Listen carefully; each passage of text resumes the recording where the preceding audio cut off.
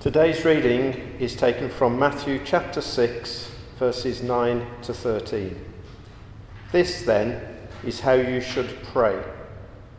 Our Father in heaven, hallowed be your name. Your kingdom come.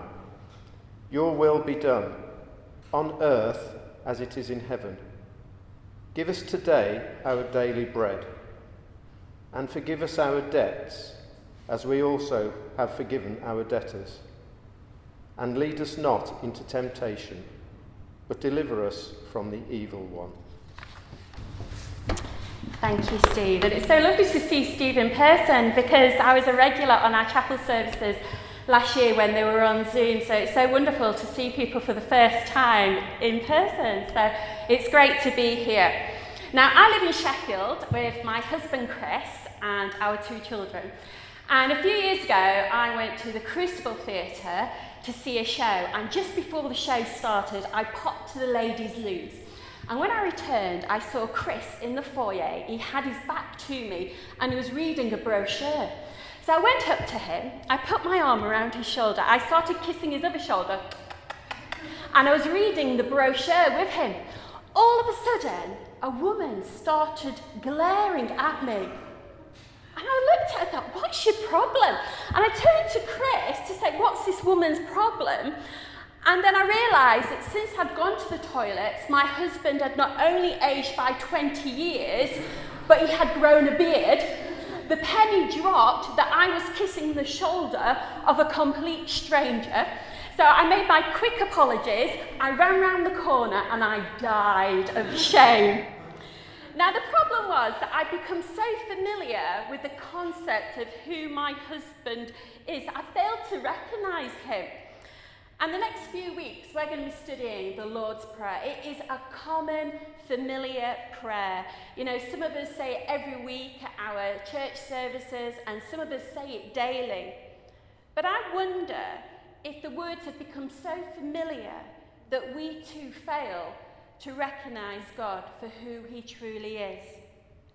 Hallowed be your name.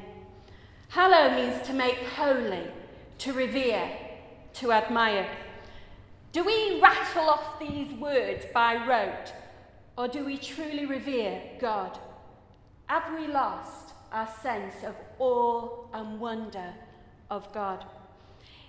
Is he a God who we occasionally acknowledge, or is he the God that continually takes our breath away with his majesty and splendour? The Bible says that God is Almighty, powerful, infinite, creator, saviour, healer, redeemer, sovereign, peace, provider, faithful, able, King of kings, Lord of lords. He's miracle working. He is our strength, our song, the Alpha, the Omega, the Lord of hosts, the great I am. This is the God who heals the sick, calms the storm, parts the sea, makes a way, moves the mountains, demolishes the wall, raises the dead, defeats the army, and saves the world. Every day I read a psalm, and at the moment I'm reading them from the Passion Translation. And I just want to share a few verses from Psalm 29. Proclaim his majesty, all you mighty champions, you sons of Almighty God, giving all the glory and strength back to him. Be in awe before his majesty.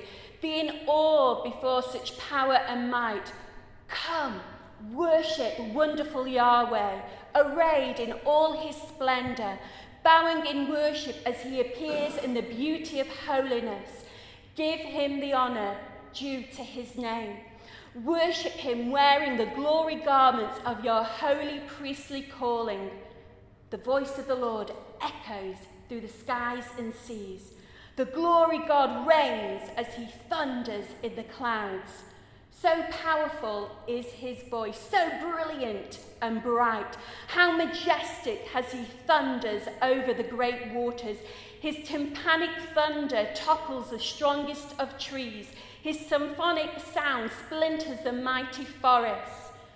In his temple, all fall before him, with each one shouting, Glory, glory, the God of glory.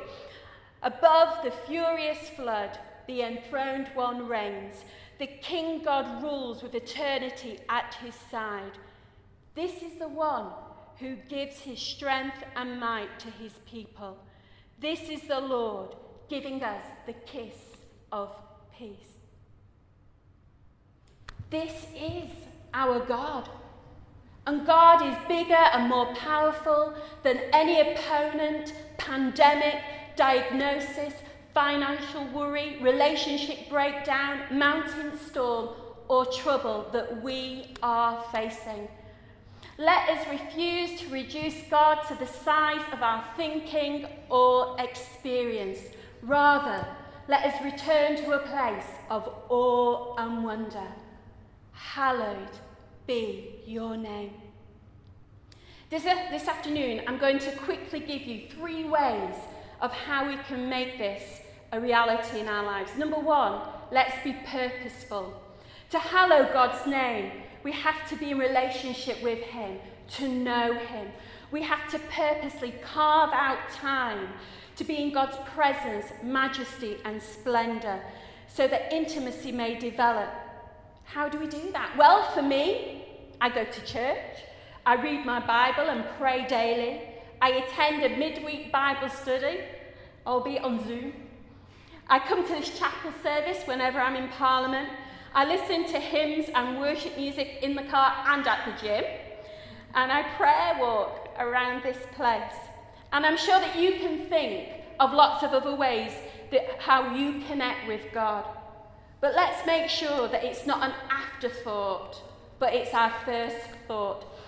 I love what it says in Psalm 140, verse 13 in the Passion Translation. Choose and cherish God's presence above everything else.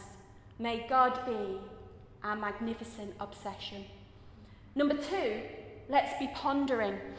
You know, this afternoon I've shared with you the names of God, but let's be people who not only know the names, but meditate, to ponder on them. These names will comfort in times of trouble and challenge us to live a life that honours God. And one consequence of pondering on the names of God, that it brings our faith to life. There's a spark again, and we choose to believe for more. Ephesians 3, verse 20. Now to him who is able to do immeasurably more than all we can ask or imagine, according to his power that is at work within us. And I wonder if there are prayers that we have uttered in days gone by that are now on the too difficult for God shelf. We need to take those prayers, blow off the dust, and believe again. God is able. And finally, number 3, let's be practicing. To hallow God's name is not just a Sunday morning activity, it's not just a prayer, it's to be lived out in our day-to-day. As speakers in the chamber, hallowed be your name. In our interactions with constituents, hallowed be your name. In our confrontations with people we disagree with, hallowed be your name. In our tedious work today, hallowed be your name. Even when the boss isn't looking, hallowed be your name. When we're tempted to take the easy way instead of the right way, hallowed be your name. When we're tempted to lie, hallowed be your name. When we're dealing with that difficult family member, hallowed be your name.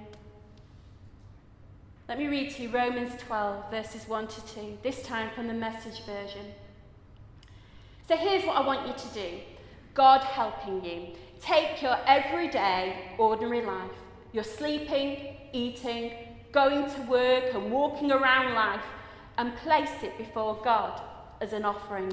Embracing what God does for you is the best thing you can do for him.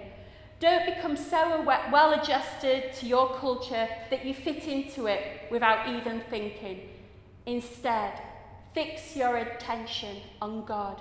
You'll be changed from the inside out. Readily recognize what he wants from you and quickly respond to it. Unlike the culture around you, always dragging you down to its level of immaturity, God brings out the best of you, develops well-formed maturity in you. So that's the challenge. As we utter those words, hallowed be your name, let us think, speak, and act from a place of deep reverence to our Father in heaven. We are purposeful, we are pondering, we are practicing. Hallowed be your name. Let's pray.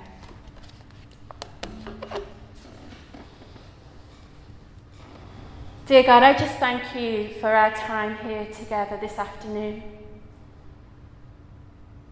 As we draw close to you and we say, our Father in heaven, hallowed be your name. And we're sorry for the times when we have become complacent, when those words have just been something that we rattle off. But God, I pray that we would return to a place of awe and wonder. Would we allow you to continually take our breath away? And Holy Spirit, we welcome you in this room right now. May we be aware of your presence as we leave and go and do our day-to-day work. We thank you that we're not alone, but you're with us. And God, we pray that whatever we think, say, and do today would give you the glory alone. Hallowed be your name. And God, we just think of those prayers that we've uttered in the past, which we've put on the too difficult for God shelf. Maybe it's that diagnosis. Maybe it's that family breakdown. Maybe it's financial worries or the concerns of a constituent. And today we believe that you are bigger than any problem. You're bigger than any person or situation. And we choose to believe again. And so, God, we offer you those prayers again. And we ask that you come and work powerfully through us, in our situations, and in this place. Amen.